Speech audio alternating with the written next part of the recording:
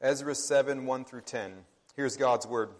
It says, Now after this, in the reign of Artaxerxes, king of Persia, Ezra, the son of Sariah, son of Azariah, son of Hilkiah, son of Shallum, son of Zadok, son of Ahitub, son of Amariah, son of Azariah, son of Merioth, son of Zariah, son of Uzi, son of Buki, son of Abishua, son of Phinehas, son of Eleazar, son of Aaron the chief priest.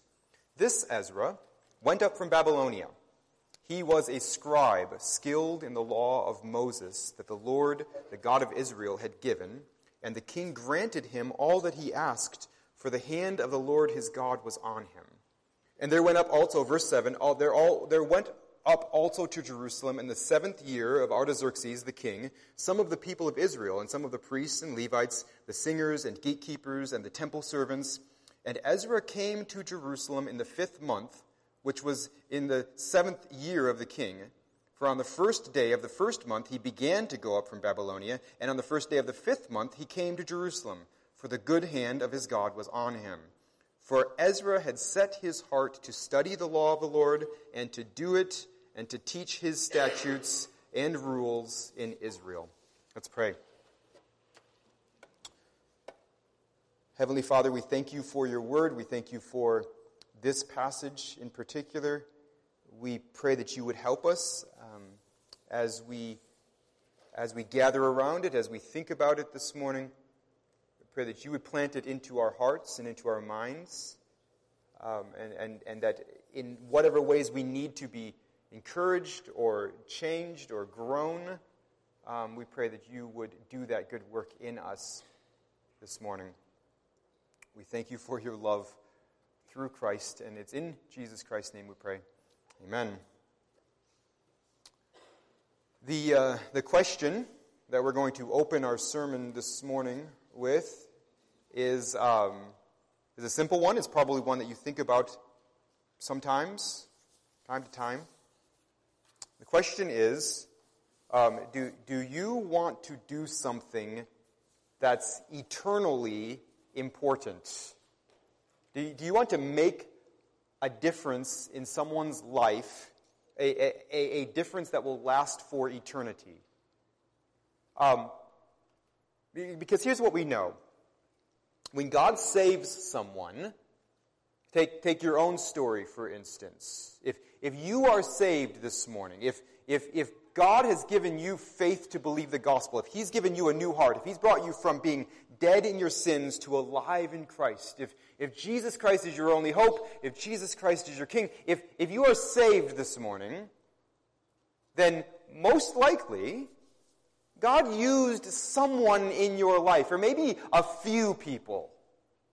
Right? When God does that kind of work in someone, he almost always uses a person that's close to them, or a few people in their lives. Someone comes around and explains the Word of God to them. There are people in their life who explain the Word of God to them and then show them with the way that they live what it looks like to follow Jesus.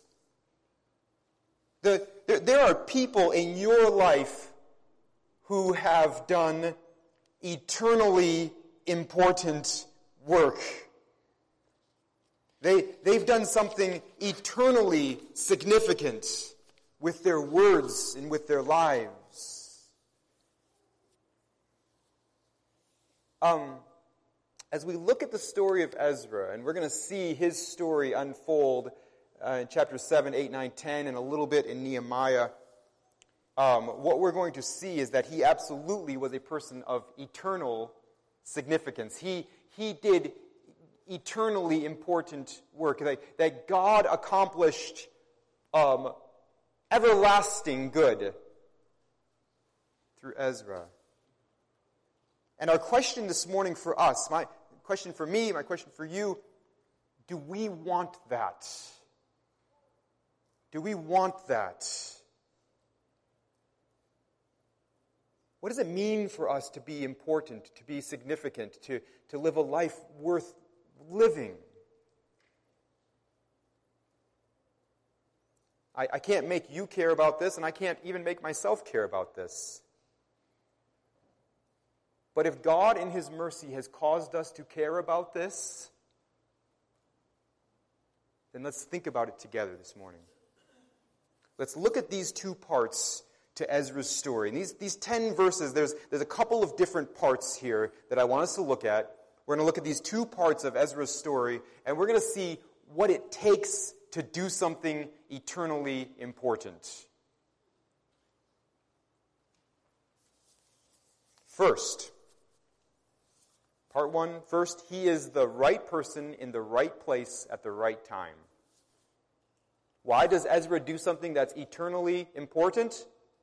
Because he is the right person in the right place at the right time. Okay, so we have to set the scene here because Old Testament history is written weirdly. It's not written the way it's not written in ways that we're used to history being written. And so what has happened here is the narrator has jumped. The end of chapter 6.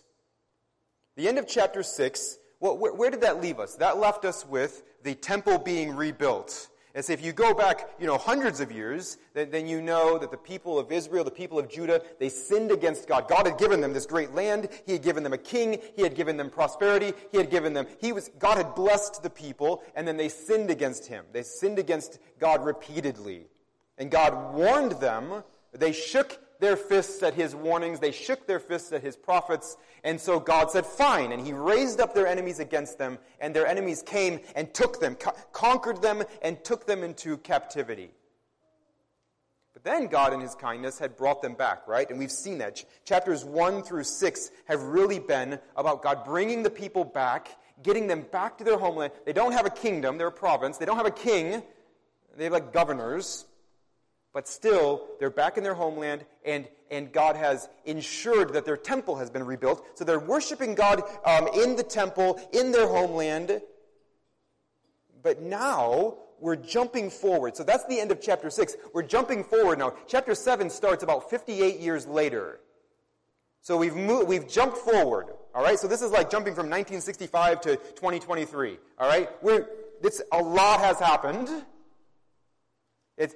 58 years have gone by, and basically we have the situation where people who were very, very young when we ended chapter 6 with the celebration, the temple was rebuilt, so they're celebrating, they're doing Passover, it's glorious. Those people are now very old, and the people who were sort of middle-aged or old, they're very dead. All right, so we have a new generation. The problem is, this new generation are not living according to the law of God. Ezra is going to come in chapters 7 through 10 is Ezra there's a lot of confrontation. So if you're not big in confrontation, you might want to call in sick the next couple weeks at church, because Ezra is going to get in people's faces, and it's going to be fun. But Ezra has this desire within him to go and to get the law of God to be the law of the land once again. The people they're not living according to the law of God. They're doing whatever they want to do. Their hearts are far from God. They're in serious danger of God punishing them once again, right? They don't realize it, but they're in serious danger again. They have the temple, but their hearts and their lives are not submitted to God. And so Ezra is going to come in, and he is going to bring the law of God to the people. He's going to teach it to them, and he is going to work hard, very hard, to make sure that the law of God is the law of the land. The people are living according to the law of God. Now, for Ezra to do this, he absolutely has to be the right person in the right place at the right time. Just like any of us, Ezra can't decide when and where he is born. Right? So the things I'm going to rattle off right now, these are all things that God has given him. But if you think about it, Ezra is positioned by God. He is the right person, the right place at the right time. If you even the first 5 verses, you have his family tree, verses 1 through 5. Ezra can hop on Ancestry.com, he can get out the birth certificates, he can get out the family albums, and he can trace his lineage back to Aaron, the brother of Moses. Ezra is legit. He is the real deal. And this was a huge deal to the people at Jerusalem. This would have been it's hard for us to understand how big a deal this was. But Ezra, because the thing is, Ezra is just kind of showing up. And I don't know about you, but we don't love it when people just show up and start telling us what to do. Maybe you love that. Maybe you love it. I hate it. The moment a stranger tells me what to do, I'm like, yeah, I'm going to have to see some credentials. You're going to have to show me your badge. I don't care about what you think. There's something in me that just is rankled by someone who I have no idea who they are or why they're important, telling me what to do. I'm sort of tempted just to do the opposite of whatever they say. Ezra shows up in Jerusalem, and he is the direct descendant of the brother of Moses. He has priestly royalty running through his veins. This would have been a massive deal to the people of Israel. Ezra has instant credibility. You cannot put a price tag on this. And why does he have instant credibility? Because the family God had him born into. Ezra walks in with a pedigree. And then look at verse 6. He not only has this pedigree with the people of Israel, but he also has something that because the king of Persia, who is having Ezra go back to Jerusalem to do this, that king wouldn't have cared so much about Ezra's Israelite pedigree, his connection to Aaron. But Ezra says in verse 6, he was a scribe. He was a scribe skilled in the law of Moses. We have to break that into two different parts. First, we just have to understand that he was a scribe. And so when we think of scribe, we think of like the New Testament definition of scribe, like the scribes and the Pharisees. But that's the kind of scribe that Ezra was he was actually this is a word for like an official secretary in the Persian government. This is a political word. This is kind of like what, if you think of what Daniel was in the Babylonian Empire. If you think about that, that's kind of what we have here. Ezra was a high-ranking official in the Persian government. Most scholars think he was something like a Jewish representative, maybe like a Jewish diplomat. He represented in a very official way, he represented the Jewish people to the Persian government. He had a lot of clout in the Persian capital. And and again, of course, in some ways, does Ezra work for that? Yes, he does. Yes, of course he does. But in other ways, we absolutely understand God has given this to him. God has placed him here. God has given him this relationship with the king where Ezra can say, hey, can I go and reestablish the law of God in this province? Oh yeah, and can you give me lots of money to do this? And the king's like, yeah, that sounds good. They have a relationship. Ezra is respected even in the Persian government. And then he was skilled in the law of Moses. Which that idea of skilled, again, it's hard work, right? There's an element of hard work to this, for sure. Like Ezra is skilled in the law of Moses, which means he's sort of like, he's fluent in it, which means that no matter what the situation is that arises, Ezra knows how to apply the word of God to that situation. It kind of just is one of those things where he's always sort of quoting, maybe not the Bible, but like principles of the Bible. He just kind of thinks that way. He's skilled in it. Sometimes he doesn't really have to think. It's instinctive. He knows the word inside and out. So part of that, of course, is he just works really hard. But then also we understand part of this is God gave him a really good brain. He had a skill for reading and comprehension and communication. Those of you who have to listen to me every week know that not everyone was born with those skills. We're created differently, aren't we? Some of us are really good at those kinds of things, and some of us are not. We're good at other things. Some of us are still looking for the thing we're good at. It's a lifelong, it's a journey. God, what I'm trying to say is God put Ezra here. He made him who he was. He gave him his family tree. He gave him this position in the Persian government. Of course it has to do with how hard Ezra worked, but also it has to do with where God decided and when God decided Ezra would be born. God has him here. And Ezra gets this. I'm convinced that Ezra is the one recording this.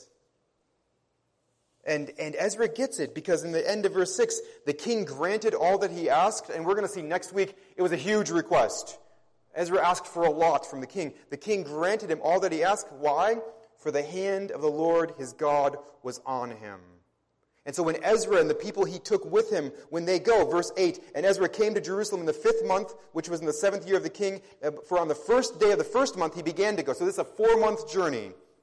First day of the 1st month, he began to go up from Babylonia, and on the first day of the 5th month, he came to Jerusalem. He got there in 4 months. Why did he get there safe and sound? Why was it a good trip? Why? For the good hand of his God was on him.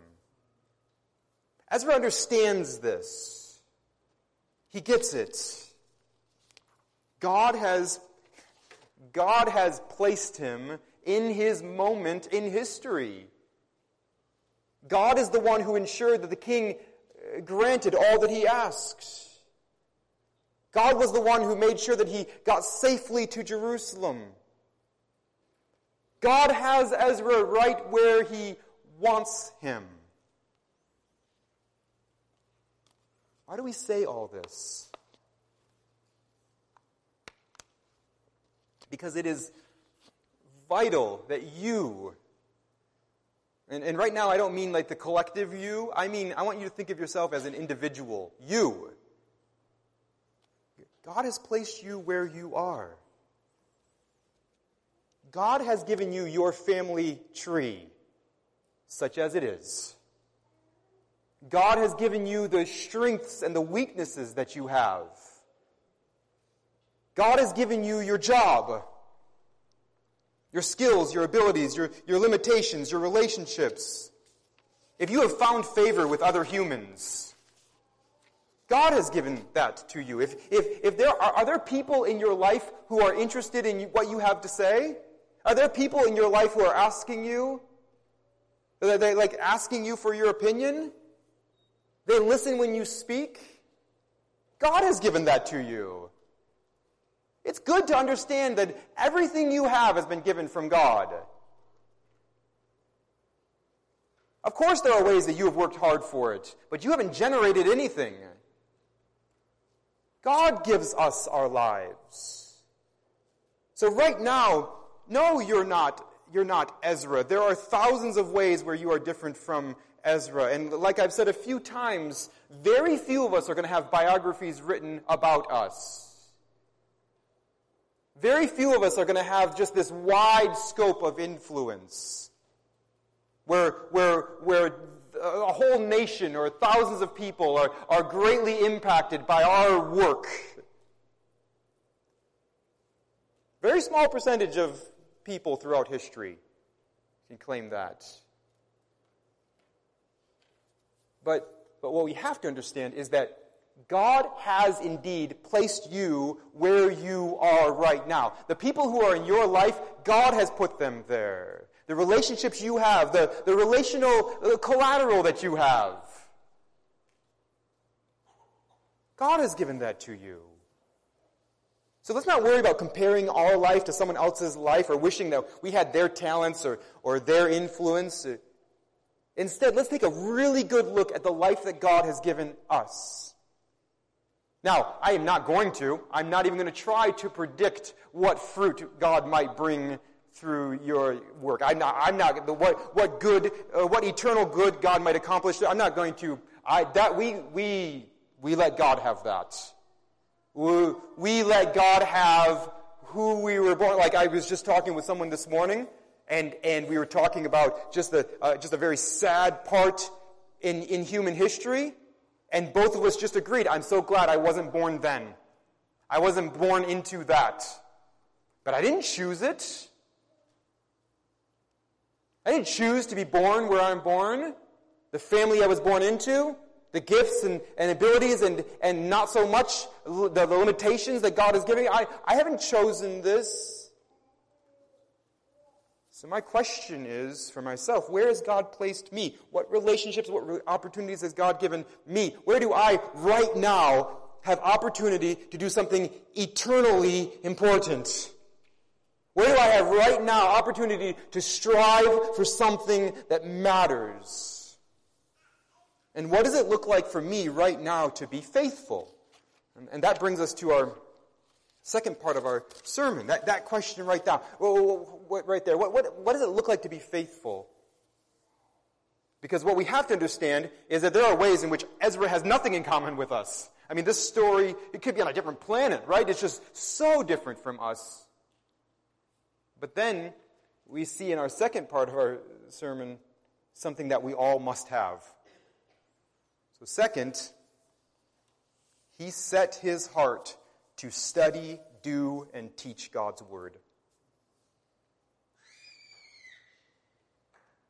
He set his heart to study, do, and teach God's word. So if you're going to be a person of eternal significance, if you're going to do something eternally good with your life, much of it has zero to do with you. You did not choose where you were born. You did not choose what the opportunities God has given you, the limitations, the giftings God has given you. And you also do not choose what fruit God is going to give from your faithfulness. We don't choose any of that. But we must be like Ezra. Ezra set his heart to study the law of the Lord and to do it, verse 10 says, and to teach his statutes and rules in Israel. This is something that any Christian can and must do. This is a universal principle. Ezra set his heart to study and to do and to teach the Word of God. So has God saved you? Have you, by God's grace, been born again to a living hope? Have you, by God's grace, believed the gospel of Jesus Christ? Is Christ your Savior? Is He your King? Is His death the payment for the sins you have committed? His resurrection your only hope to be raised from the dead to live with God forever? If that is your story, then you can and you must study, do, and teach the Word of God. There is not another way to live an eternally good life. This is it.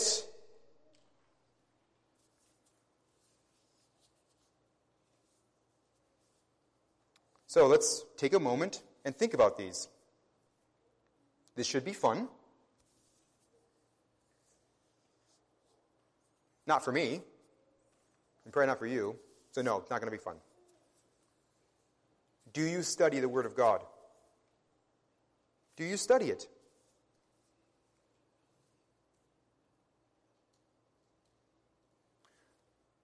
I'm not sure that we can even consistently care about doing something eternally important if we're not consistently studying the Word of God.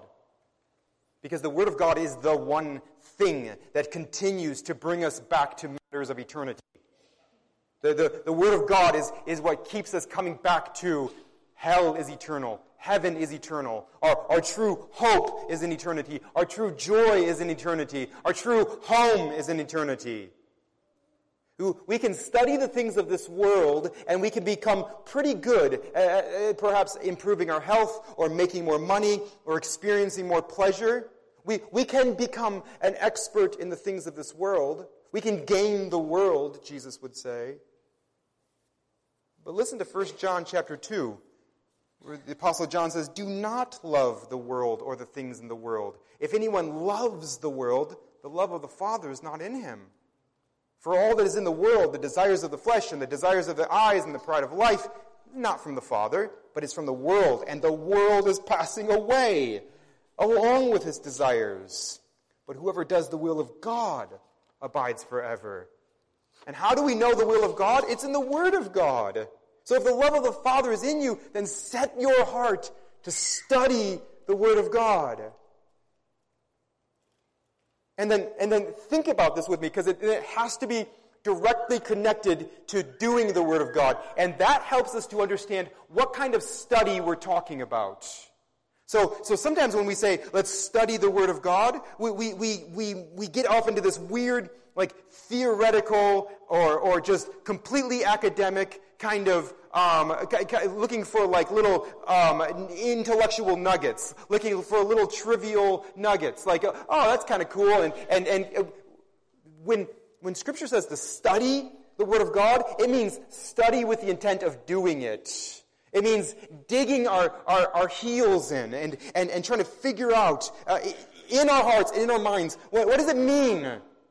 What does it mean to outdo one another in showing honor? What does it mean to love your wife the way Christ loves the church? What does it mean to build each other up?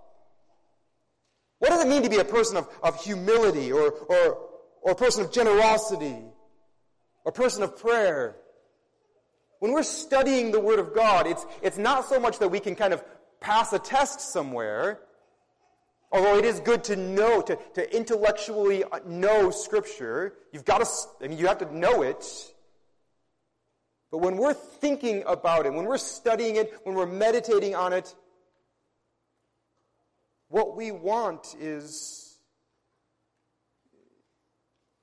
for it to change us.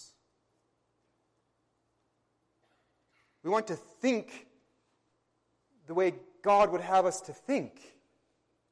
We want to live the way God would have us to live. So we want to know His Word.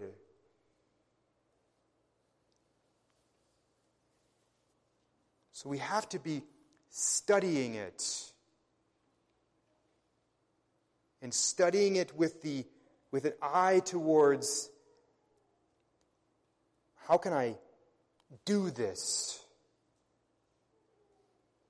What does it mean to do the Word of God? And then we must teach the Word of God. When is the last time you explained the Bible to someone? We're not all preachers or Sunday school teachers or community group leaders. We're not all that. Most of us aren't. We have different roles. We have different responsibilities. But please track with me on this. But we all have people in our lives who need the Bible explained to them. I love that you people love the Word of God. You have no idea. This is a hard sermon in some ways this morning. I'm not intimidated at all.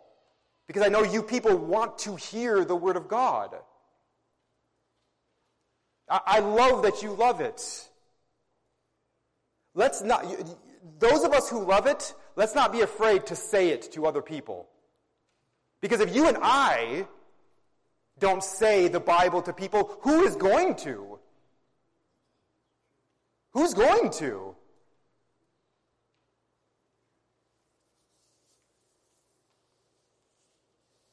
So do we have people in our lives who need the Bible explained to them? Maybe it's an adult son or daughter or adult grandchild it's obvious they should know better. We know at one time they heard it, but they're living in ways that do not honor the Lord at all. They're making us doubt whether or not they're truly converted. They need to be reminded of what the Word of God says. Maybe you have a neighbor or a coworker or extended family member or someone you go to school with or a friend. It's clear they don't get it. They don't understand what the gospel is all about. They have misconceptions about the Word of God.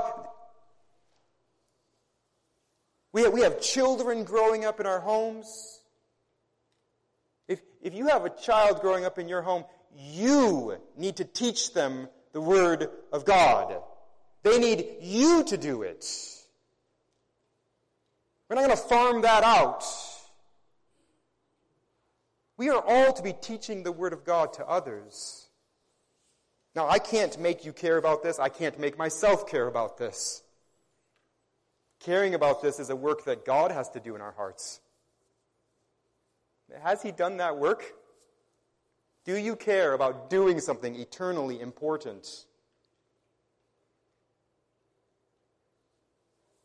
Do you want the people in your life to love and to worship God forever?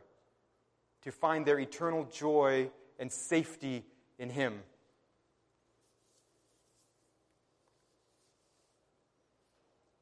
Many, many, many ways where God has not given us the life that He gave to Ezra.